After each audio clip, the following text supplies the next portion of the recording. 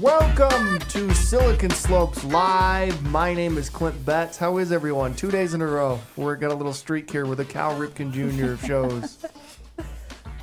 We are rolling. We're back. I feel better today than I felt yesterday. For those curious about my health. Oh, that's good. I feel even better today than yesterday. You got some good news today. I got good news today. I don't have liver cancer, which is what I've been worried about for the past month and a half. It's a real concern when you're worried about that. And you've ever Googled liver cancer? Yeah, it's scary. Oh my gosh. It's so crazy. That's all I've been doing. Anyway, I don't have liver cancer, at least not yet. I'm sure I will at some point. Welcome to the show. We have Garrett Clark, Managing Director, President, person who runs Silicon Slopes. I don't know what we call you. He's here. How are you, my friend? Good. Glad to have you back. Glad you don't have the cancer. I don't have it, at least not yet. I will die, though, eventually. At some point in my life, I will. I mean, there will be a final day. It's the same for you. So, we will both die. Yeah. Just, anyway, started off on a happy note. That's something that will happen. Okay, Tom Brady, the almost overwhelming, if not entirely consensus GOAT, greatest of all time in nearly everyone's eyes, today announced officially that he'd retired. Adam Schefter, who's like the Woj of the NFL, who knows everything, he actually already broke this news that Tom Brady was retiring, and Tom Brady officially said it this morning that it is over. He's officially retired. He was going to spend time with his family, and you know what? Like, why not? What else? Like, gonna win 8? He's won 7 championships. How many MVPs has he won? A few of those. He'll probably be runner-up to MVP, this year's MVP. It looks like Aaron Rodgers is going to win MVP this year, but I think he's going to be the runner-up. I think it seems like Tom Brady's going to be the second there. He's won 3 MVPs, that actually seems low. Yeah, 2007, 2010, and 2017. Yeah, so what's your reaction to that, Garrett? Good for him. And it actually is kind of sad if you like watching football, and if you're kind of older, I'm sure it was inspirational, but it kind of sucks because he probably had several more years of tread on the tires, and it'll be weird. Well, he certainly wasn't bad. No. Like, it's not like he was Roethlisberger or, some of these other ones who retired who were bad. Like, he was still very, very, very good. He wasn't the best in the league, but he was still very, very good. And they almost came back and won that Rams game. Yeah. That was crazy. That would be so crazy if they would have done that. So, yeah, good for him. Tom Brady, the greatest of all time. In everyone's eyes except for Chris Rawls. I think Chris thinks Aaron Rodgers is the greatest of all time. But I know. Wrong. He also thinks LeBron's the greatest of all time. He's wrong about most of the GOAT stuff. Tom Brady, he's retired. He no longer plays in the NFL. And that's the big news nationally. Now let's talk local news. There was a Salt Lake Tribune story earlier today, I believe this morning, that came out that said Evan McMullin had outraised incumbent Republican Senator Mike Lee during the last 3 months of 2021, according to the latest financial disclosure reports. But Lee, who was first elected to the Senate in 2010, has much more campaign cash on hand. This is from the Salt Lake Tribune. They say in his first fundraising report since launching his run for United States Senate as an independent candidate, McMullin tallied $1,032,983 in donations. Lee reported $523,142, but Lee has more than $2.16 million in cash reserves to McMullin's a little over 700,000. I'm not going to say the exact things. You can read them there if you want it. What do you think of that? Garrett? Yeah, like we mentioned before, kudos to them and any other person running for office. That's a lot of money, seems like. So kudos to their team for doing that, but obviously kudos to the Senator Lee team for having a big war chest.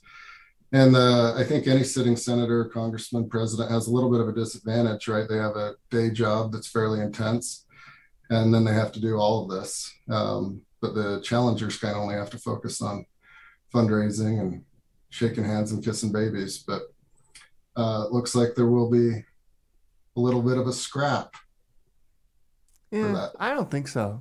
I don't think Evan McMullin can win. And I bet most of this money, I don't know this, I didn't read the story, and this is entirely speculation, so don't take this as fact. I bet most of this money is from outside of the state of Utah.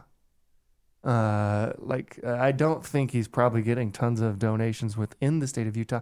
We need to remember something about Evan McMullin. I've met him when he ran for president. I think I've said this before. When he ran for president of the United States in 3 states, the big media stop for him was the Beehive Startups podcast in Provo. That was the big stop. That was a big deal for his campaign to try to get that Beehive Startups boost. And I'm the one who interviewed him. It was so easy to get him and his running mate, both of them, that I believe her name was Mindy, to the show. And he seems like a nice enough guy. He's probably most known for his tweets. He's really anti-Trump and those types of things. That's kind of what he's known for. I don't think Evan McMullin can win. I really don't. He reminds me actually a lot of, what's that crazy, the Lincoln Project. Do you guys know anything about the Lincoln Project? It's these former Republicans who are basically they always campaign for Democrats now. And it kind of seems like a scam. I'm not saying that Evan McMullin is scamming people. He's obviously running. But Evan McMullin had tons of debt, too, when he ran for president that he didn't pay off. According to news reports, I should say. It's alleged. I don't know that for sure. I just don't think, and I think Senator Mike Lee, in the base of the Republican Party, which will decide this election because the majority of Utahns are Republican, I don't think he's unpopular. I actually think Mitt randomly would probably have a harder time getting reelected now than Mike Lee, just given the current political state of things. What do you think, Garrett? I would agree with that. We're neither one of us are get paid. Yeah, who knows anything? I literally know nothing about politics. Evan McMullin could win by a landslide, but it doesn't seem like, I don't know. I'm in Utah, right? And I'm in the conversations or whatever you'd say, the zeitgeist at least, to some degree. I never hear anyone talking about Evan McMullin. Yeah, me either. And the cool thing is you can actually put your money where your mouth is. And I would imagine the smart money's still on Senator Lee. Well, he's just he's not, whatever you think of him, I don't think he's super unpopular. Particularly with the base of the Republican Party, which decides elections. And I don't think that base is going to go for Evan McMullin. I don't think they're going to be he's say the thing is Mike Lee's not far right enough, or he's too moderate, or whatever the thing is, right? I don't think there's okay, so now let's go to Evan McMullin.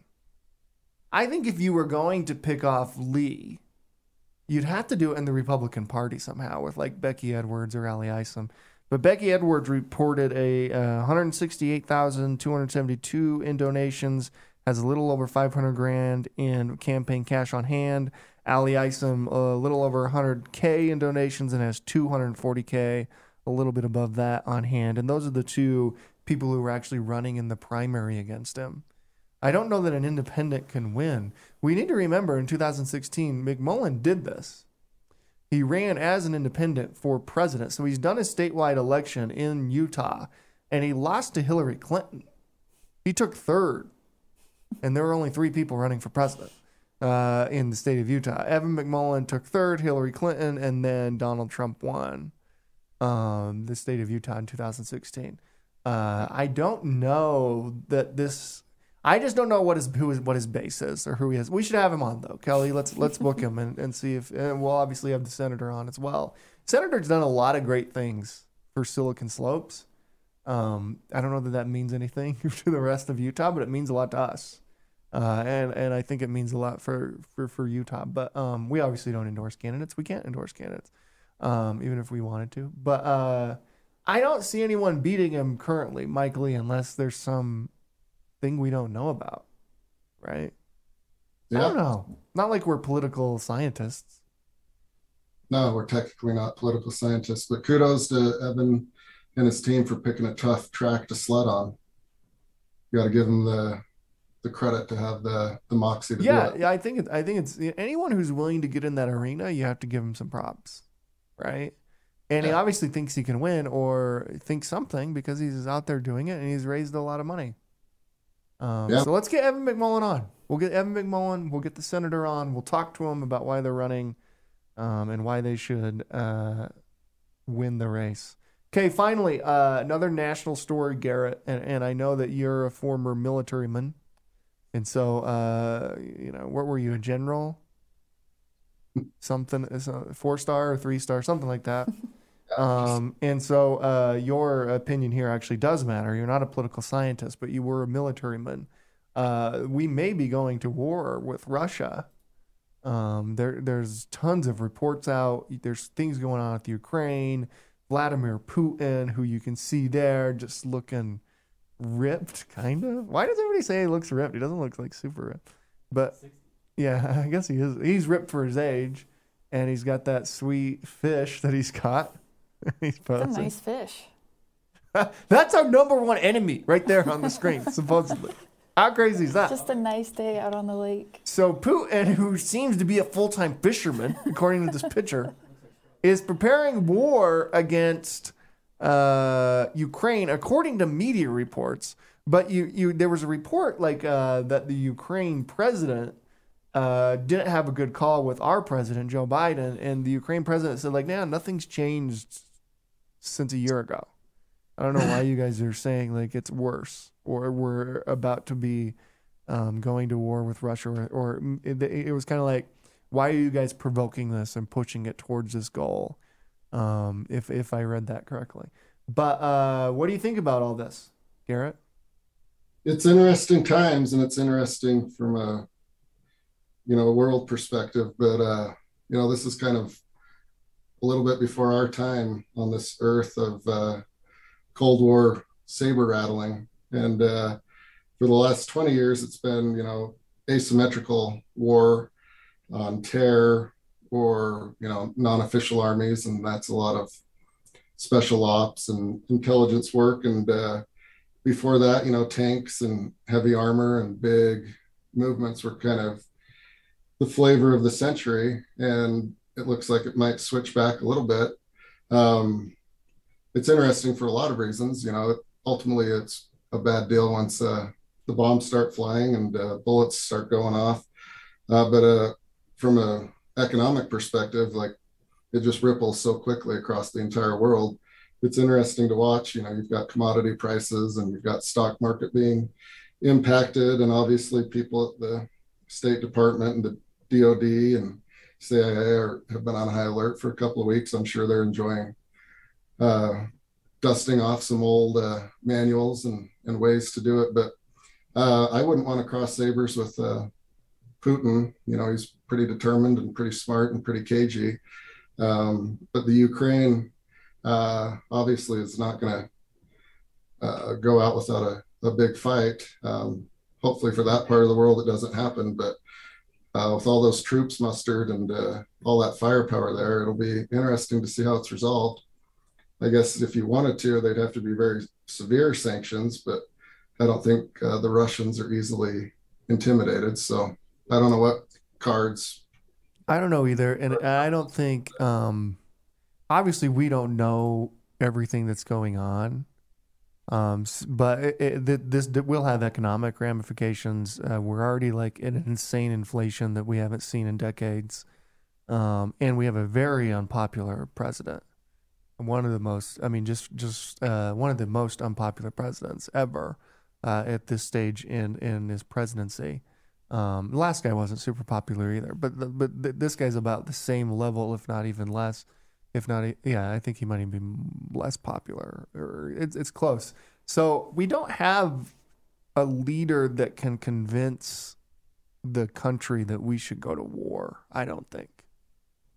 Right? Like, who's following Joe Biden into war currently? I don't think that's happening. Yeah, and this is a real one, right? Like that's a mechanized army, and they've got supply chain, and it's right next to all of their key strategic bases. So it would be an actual war. It wouldn't be kind of a shadow operation like the last 20 years. So yeah, and they just screwed up the getting out of Afghanistan so horribly. Like this same crew that I don't see how the American people are going to trust this crew.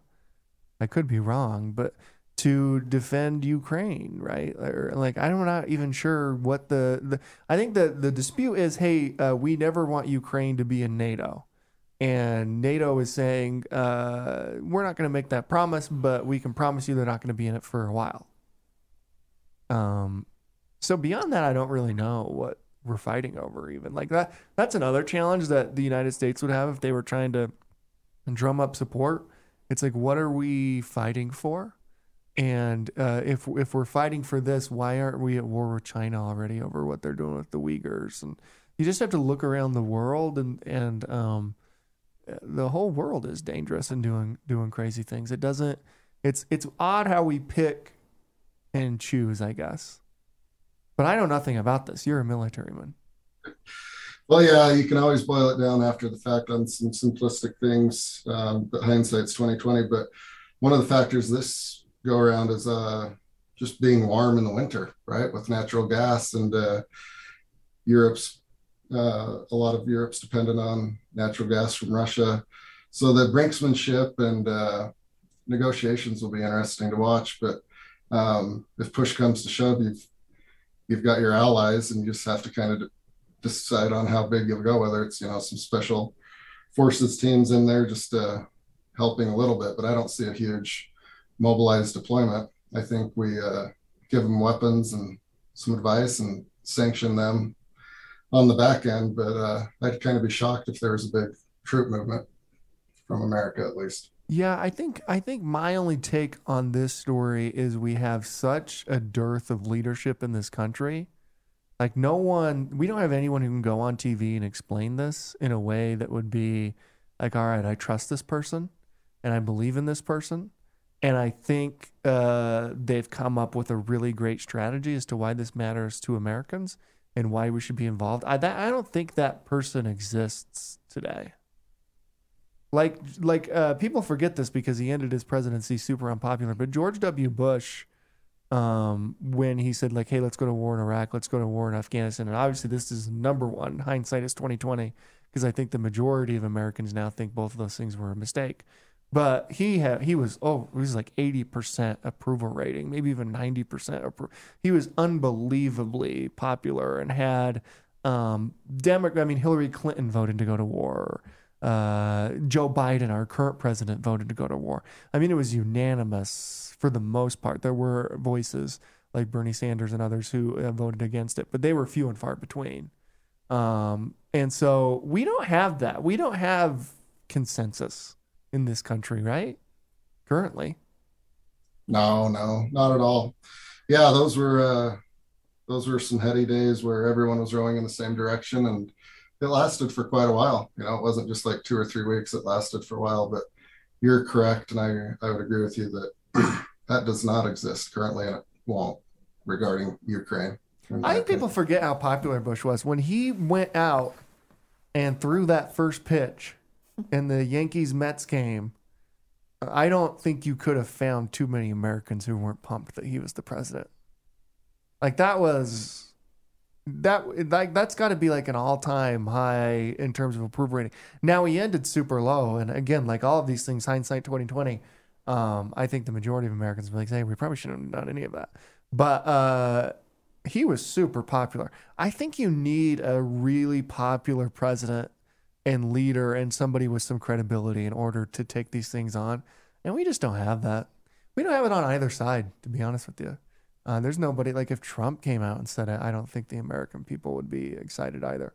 So, yeah, we'll see what happens. It's pretty interesting. I think the story here is lack of leadership.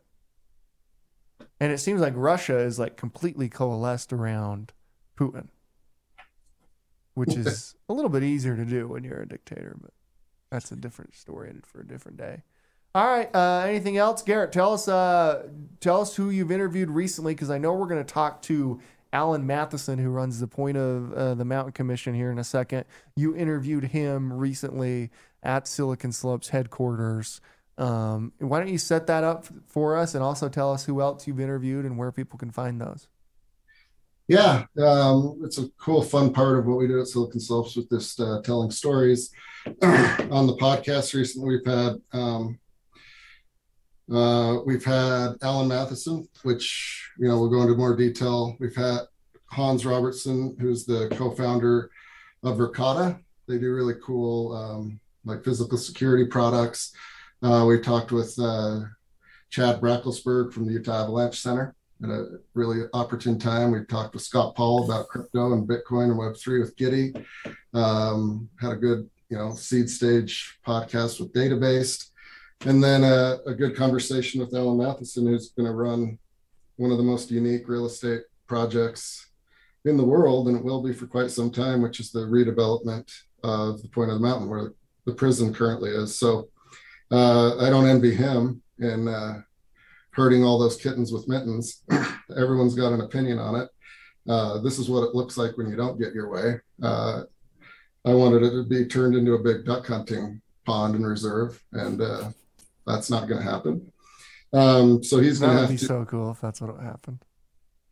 Yeah, he's going to have to appease a lot of different people, and there's going to be a lot of cooks in the kitchen, but it's really cool. It'll be fun to watch. Even if you have zero interest in any of it, it'll be fun to watch the whole thing get built, and behind the scenes, it's going to be quite the project. So it was fun to have him, and it's been fun to be a part of that.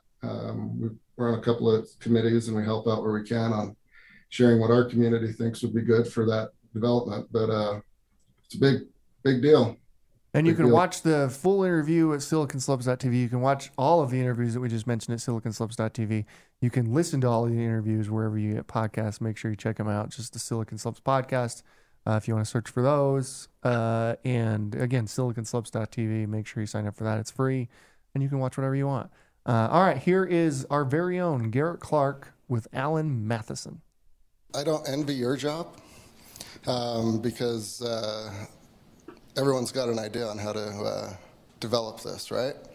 And we've been involved in it in various forms since kind of the beginning, and then informally people might assume we were involved in it, but conversations come up constantly of there should be a convention center, there should be, and the reality is most of the ideas are very good, because I think people selfishly want something, whether it's they want Vivint to move down so the Jazz play in the middle of the valley instead of downtown Salt Lake. Anyways, it's fun to listen to all the ideas. That's the easy part. But you guys with the committee and the board and the working groups have to actually do the work, listen to it all. There's going to be people that miss out, some that get what they want. What frameworks did you guys put in place to make this accessible to all as far as ideas and projects and having a voice at the table? That's been critical, and I think, number one, I don't trust myself to do this right, so getting a lot of good input is going to be really critical. This really concept started many, many years ago, but from about 2016 to 2018, a group called the Point of the Mountain Development Commission conducted with Envision Utah a number of public processes to identify ideas and values for the Point of the Mountain region. And at the end of the day, they put together a report that had 10 or 12 guiding principles that they thought should help guide growth in that broader region. It's really interesting to note that the legislature took those guiding principles and put them verbatim into the statute that created the Point of the Mountain State Land Authority. So our marching orders come directly from public input, and it's things like job creation, workforce development, improving air quality, reducing resource use, having world-class transit, focusing on quality of life, pursuing a nationally recognized research center, and things of that nature. So when we got the torch to take this forward, we recognized that public input wasn't done. So we created a stakeholder advisory group that represents various portions of our community. And we created 5 working groups, really groups of experts in our state, to help us think through things like land use and transportation, innovation, education, economic development, investment, and more. And we actually went to Silicon Slopes and said, we need your help. We want some folks that can represent your community, that can bring a focus on not just high tech, but economic development, business, creative thinkers, people that care about the future of our state, and want them to be part of the group. And so in total, we had over 80 individuals on those working groups. And they identified a number of kind of planning pillars that we should pursue. We've, over the last year, had over 10,000 Utah residents participate in one way or another in providing input to the site. And yes, not all ideas are the same. But I think at the end of the day, while we certainly can't guarantee everybody will be happy, I think we can say, really honestly and sincerely, that we know the priorities that people have, and we're doing our very best to meet those priorities. And all of those planning principles were submitted to our planning team and provided the raw materials for them to translate values and concepts into an actual on-the-ground plan.